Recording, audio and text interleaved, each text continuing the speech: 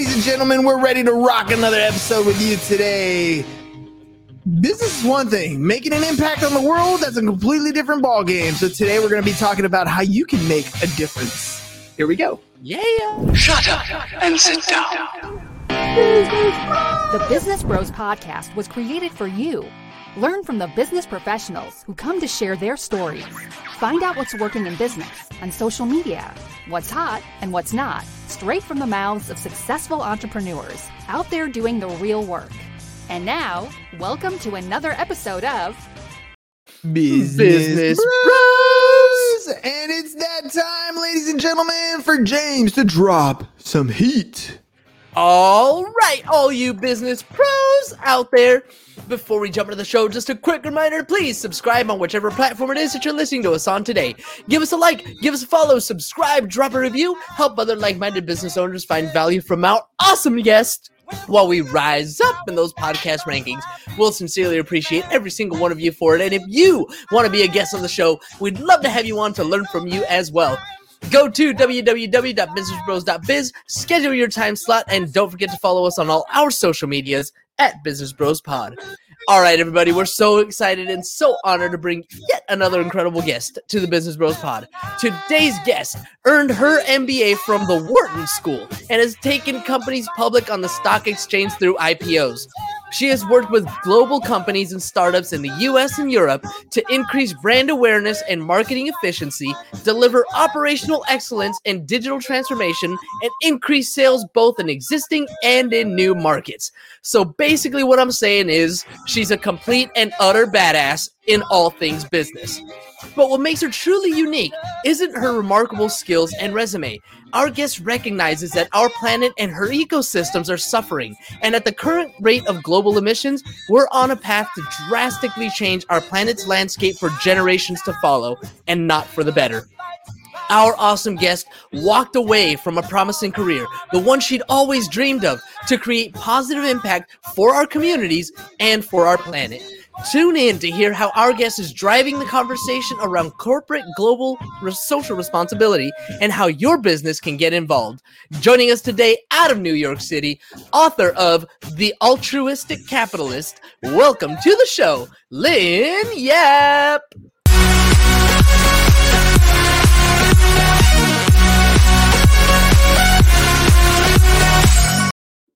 All right, Lynn. I don't know how many podcasts you've been on or what your experience is on these types of things, but you seem to have a smile on your face. How's it been in the first 3 minutes of the show? It's a lot of fun. There's so much energy in this room. I love it. Thank you for having me. All right, let's do this. Lynn, I teach high school, and I got a lot of kids that just graduated, just entered the world that they have no idea what to expect, right? They don't know what they want out of life. They don't know exactly where they're going for the most part. They have this idea that I'm going to go get a good job and make a lot of money. Some of them want to start a business on their own. They're all doing the one thing that over time they'll realize it's probably not the greatest idea. They're all chasing a dollar, right? They're trying to figure out how to make the big bang for their money. And it's easy to talk to someone like you who's already done it to find out some more of that why. Can you take me back to before you started to move into a different way of thinking about the world, and tell me about your first shift into business? What was that like? So my first job was actually as a corporate lawyer, and then I moved into investment banking.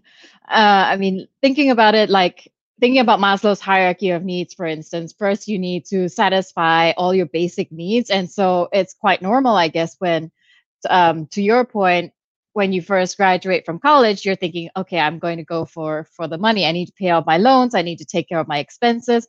So that's kind of normal, I think, to want to start off with like looking for the job that pays you. So that's looking at Maslow's hierarchy of needs. And then once you fulfill that, once you figured out, okay, all my basic needs are met, like I've paid off my loans, how is it that I can contribute to society? How is it that I can be a fully expressed human being?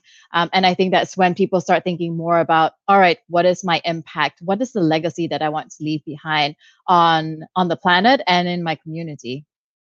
That's one of those maturity things I think that comes down the road. You're right. You're absolutely right. At the beginning, man, I just trying to put some food in my stomach. I don't care if it's top ramen. I don't care if it's just a banana or an apple here and there. I just want to get some nutrition. I'll take that free meal on the way that the campus cafeteria is giving out. Like, it's not really. You're right. It's those. I need a roof over my head and I need to put food on the table. You got into helping businesses go public. What did you notice? Compare that to the person who's just starting some, local little grocery store in the corner, or, some little Etsy store. What separates, that solopreneur from that company that's going public? In what sense, if I may clarify that question a little bit? What do you mean by what? I think I'm going in the mindset direction. Like, if I'm thinking at the beginning that I'm going to start a business and my intention is to go public, my intention is to make something bigger, the mindset has to be different than that person who's going into this thinking, I just got to pay the bills. I think, yeah, you basically, a lot of it is down to how big you're dreaming, right? A lot of it is, how big, how much I want to impact on the world. And the only limitation is usually the limitation that we put on ourselves, like how much that I can achieve.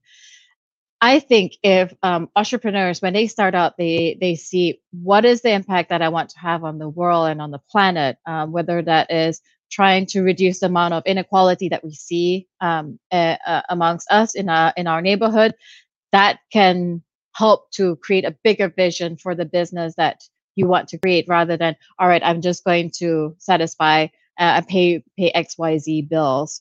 So, and that's thinking in a fairly small scale. Whereas if you think, right, this is the problem that I want to solve, I want to reduce carbon emissions in this area, or for a certain product, then you're thinking a lot bigger and you're not limiting yourself. Thinking big. Tell me a little bit about that altruistic capitalist. What does it mean to be altruistic, and how are you defining that with capitalist?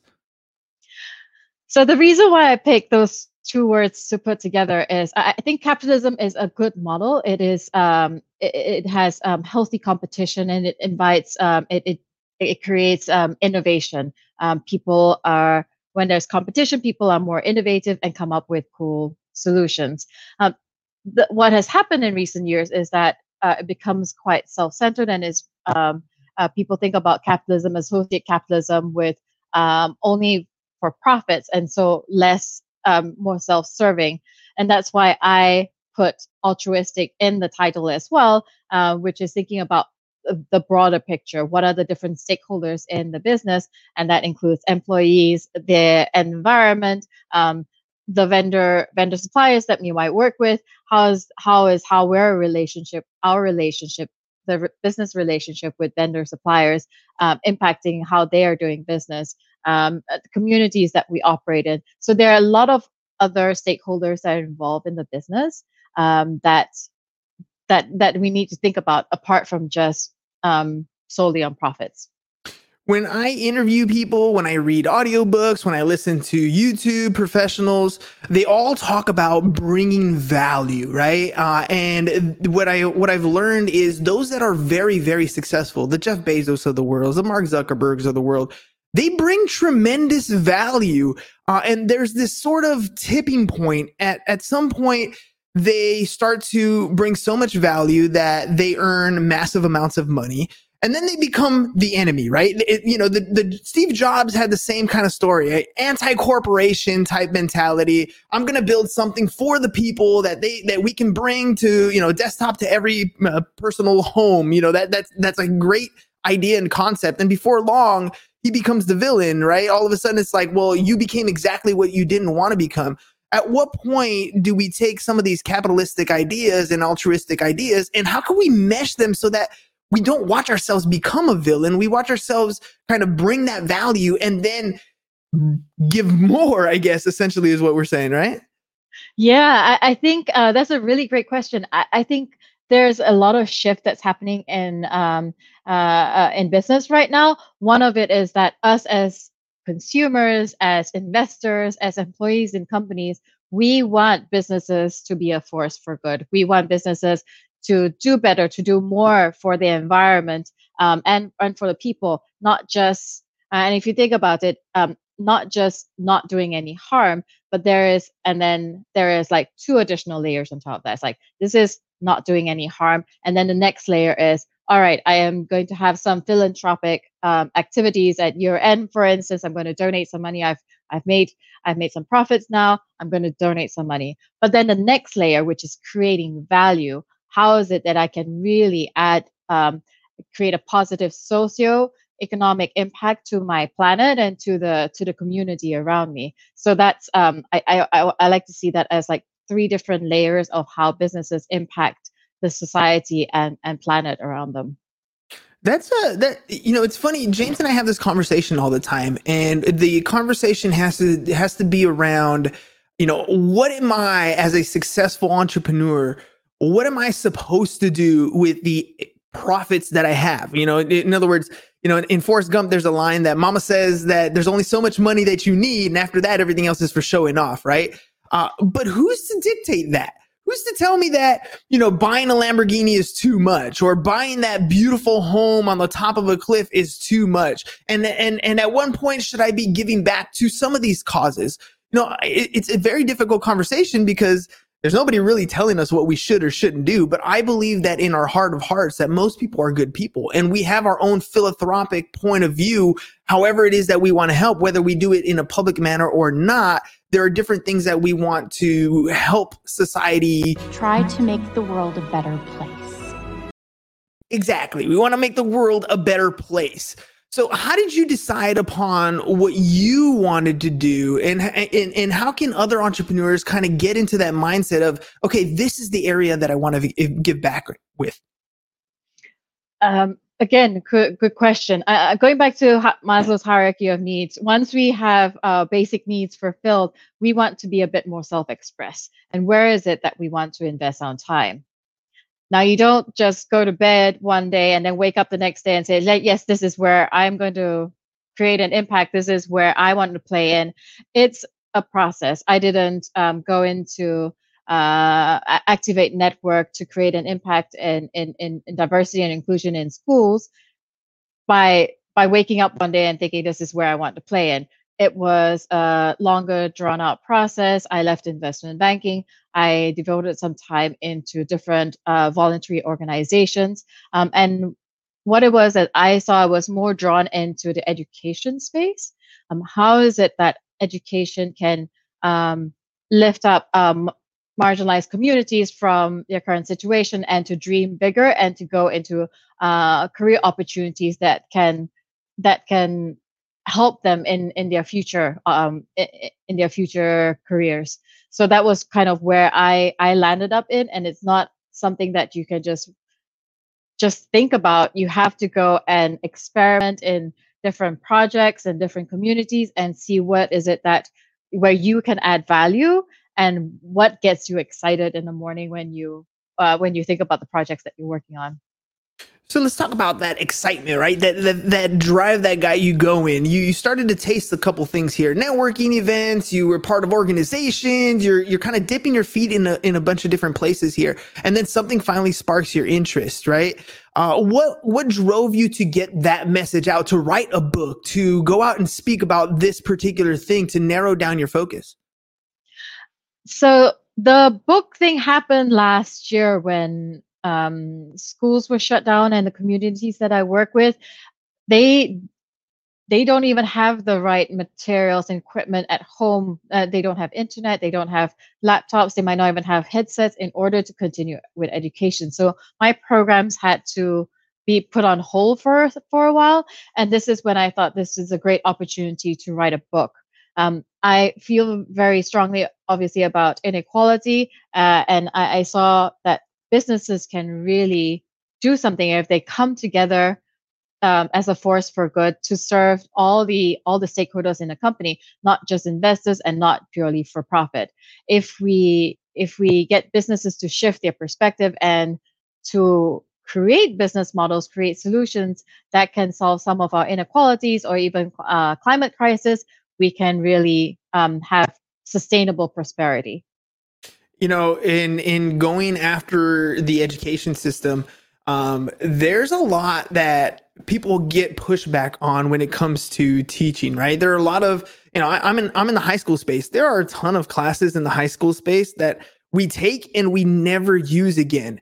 And then when we try to bring in ideas, whether they are towards climate change or they are towards capitalism, you get a lot of pushback from indoctrination, right? Oh, you're trying to indoctrinate our kids. Have you received any pushback as you enter the education space, or are you feeling like it's I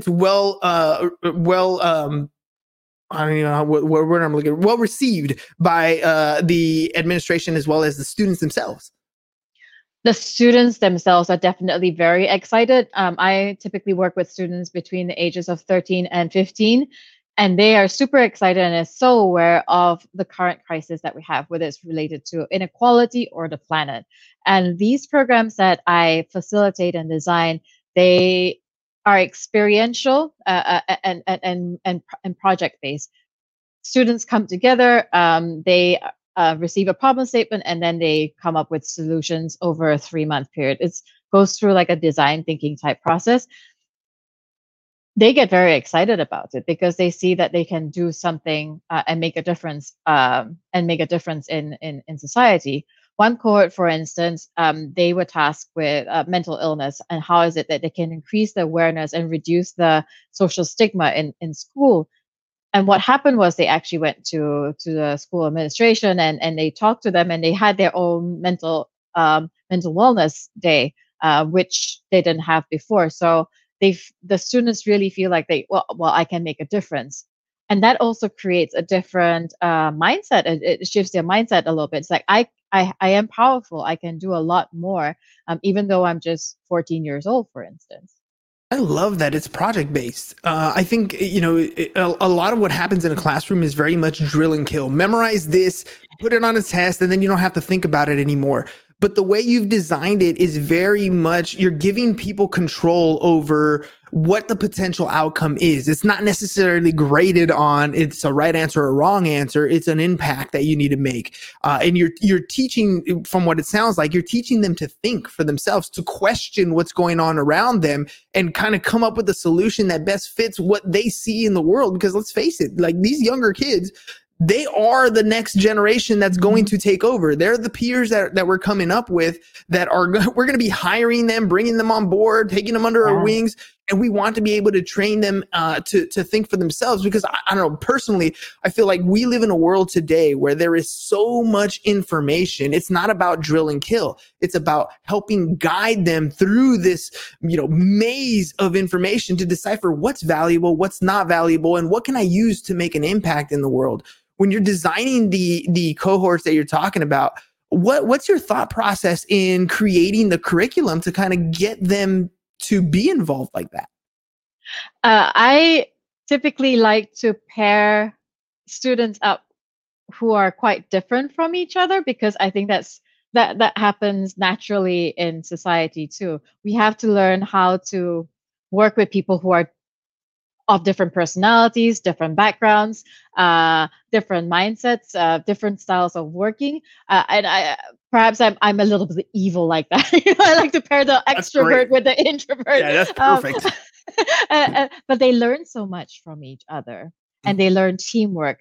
And they also learn that it's okay if I'm an introvert, it's okay if I'm not as loud as the extrovert in the team. I can develop my own voice and I can participate and contribute in my own way. I recognize my strengths might be in coming up with the insights for the extrovert then to share, to do the show and tell presentation or something like that. Everyone has their own part to play. And I think that's another powerful tool that gives the students confidence to go out and do their own thing a few years down the road, to design their own career, because they recognize that I have something to contribute through this project-based curriculum. Based on your experience in working with the kids, in your experience in being in that business space, helping build businesses, Where do you see the future of where our kids are going? Is it going to be more towards that 4-year degree program? Is it going to be more towards that single certification? Is it going to be more towards an apprenticeship type education? What are you seeing that the business world is looking for as far as qualified, educated staff? I think there will be a whole range of different methods of learning, and it won't be just at 18 years old at your typical college age. We're going to end up working for a long time, and what it is we will have to continue learning, and it's fun. I think it's fun where, okay, let's say you start your first degree at 18, and maybe you go back to school at 40 and you do a different degree because you're interested in something completely different by that time. We might end up having to work till 70 or 80 because we're all living much longer lives. And that's okay to be okay, to continually learn and to pick up different things, to rebuild our networks, and to contribute in society in a different way. When you're building a company, when you're growing something that you really enjoy doing, you tend to find success a little bit differently. It's not so much in the dollars that you bring in. Yes, you have to make sure that your bottom line remains black and that you're not going into the red, right? But you start to find happiness in the work that you do. You start to find a reason why you get up beyond that paycheck after a while. How much of following your passion should we be doing as we enter, 18, 19, 20 years old? How much should we be chasing that passion and finding an internship in something that I really want to do, versus kind of following mom and dad tell me to do and just go straight to college if I know, during school it wasn't really my thing? I think there is benefit in having a education base, but if it's something that you're clearly not interested in, then it doesn't make sense to invest all that money into a college education. It might be better for you to go into internships in different companies and work on different projects. Maybe it's developing your art portfolio or something like that. And then at a certain point in time, you can decide then to go back into college. That's not an issue. Like I said, we are going to have such long careers that we can choose when is it that we want to go into college, into that, perhaps is that 4-year, traditional 4-year degree. It does not have to be at 18 straight after high school. So Lynn, if we want to have a connection with you, if I'm an educator and I want to bring a program like yours to my school, how do we go about doing that? Just email me, lynn@altruisticcapitalist.com. What's that process like? Well, first, I think some of the key ingredients that to make a successful program is that the school is committed to working with the altruistic capitalists in order to launch these programs at the school. Because without the support of the school, if the students see that the school and the teachers are not invested in them, then the programs don't work as well.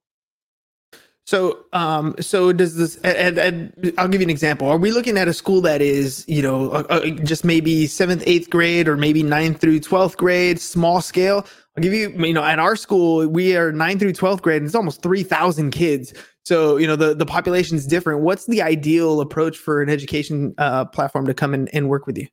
Gotcha. I understand the question. So the cohort size that I typically work with is about 20 students at a time. And we can do multiple cohorts. We can do multiple cohorts for an academic year. It's just for a single project, it's easier.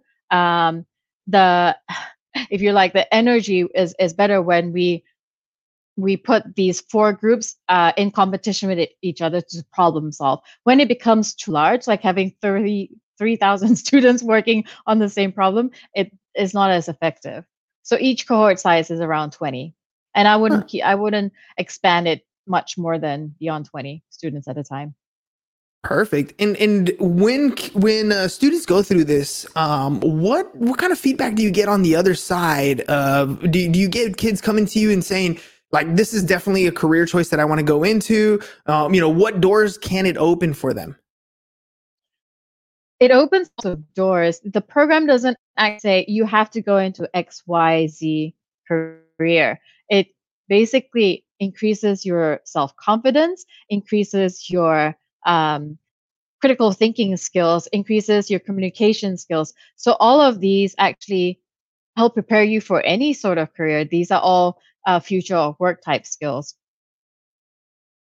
So those are absolutely vitally good skills to have.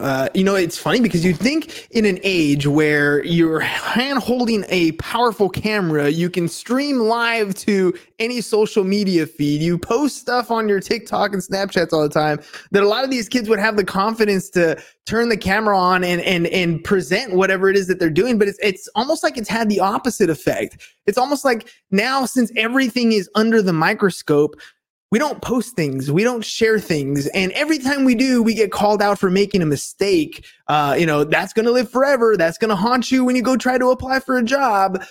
When you're getting these kids to have that confidence to do that, what are some of those techniques that you're using to get them to say, this is my opinion, and this is what I believe in, and this is why?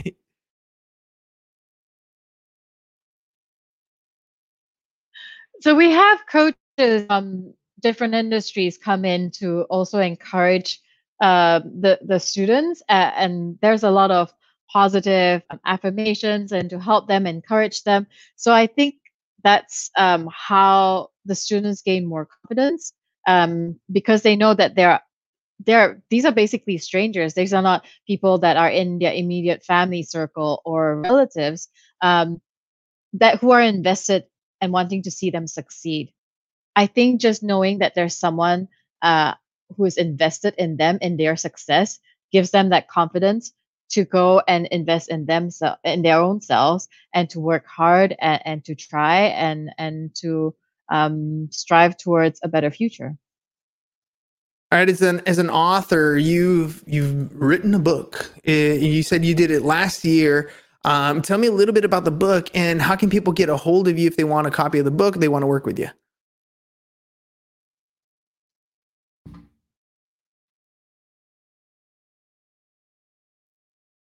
Did we lose you?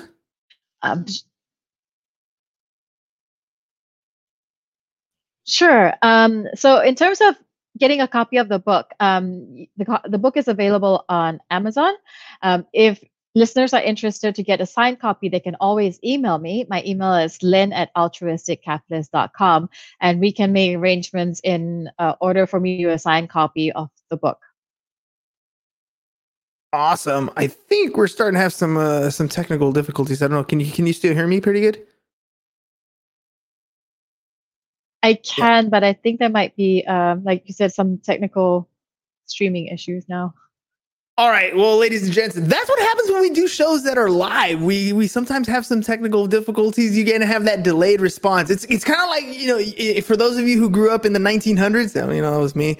We'd watch newscasters on TV and they'd be like, what's happening over there in New York? And because, the newscasters in California, and be like, a little bit of quiet time, and then they're going to respond. So it's okay. It's still the same type of thing. You get a little bit of lag on the internet, but for the most part, look, what Lynn's talking about, she's helping students achieve more than just the idea of a business. There's more to life than just making that dollar at the end of the day. And I love how she described the Maslow's hierarchy of needs. So yes, you need to have a roof over your head. Yes, you need to have food in your tummy, and you need to take care of your basic essentials to feel safe. And then after that, there's so much that you can do in the world. Leaving a legacy behind is one of the most valuable things that you can do to let yourself live on forever, whether it's the pieces of content that you create, the influence that you have in the world, or the value that you bring through your businesses. There's so many valuable things that you can do. And if you can contact Lynn and help, and find out what you can do for your students' classrooms, to teach other kids, to give them the opportunity to become that altruistic capitalist that she believes that they can be, you're opening doors to a whole different world. So in my little recap here at the end, so that we have those technical difficulties, I'm going to try to see if I can get Lynn. If you can hear me again, thank you very much for being on the podcast and sharing what you do. Thank you so much for having me today. All right, ladies and gents, we'll see you guys next time. I hope you guys enjoy. Let's see. the Eye of the Tiger is what we got for this year. So enjoy the rest of your Friday, or what? Sorry, today, Wednesday. Enjoy the rest of your Wednesday afternoon. Peace out, y'all.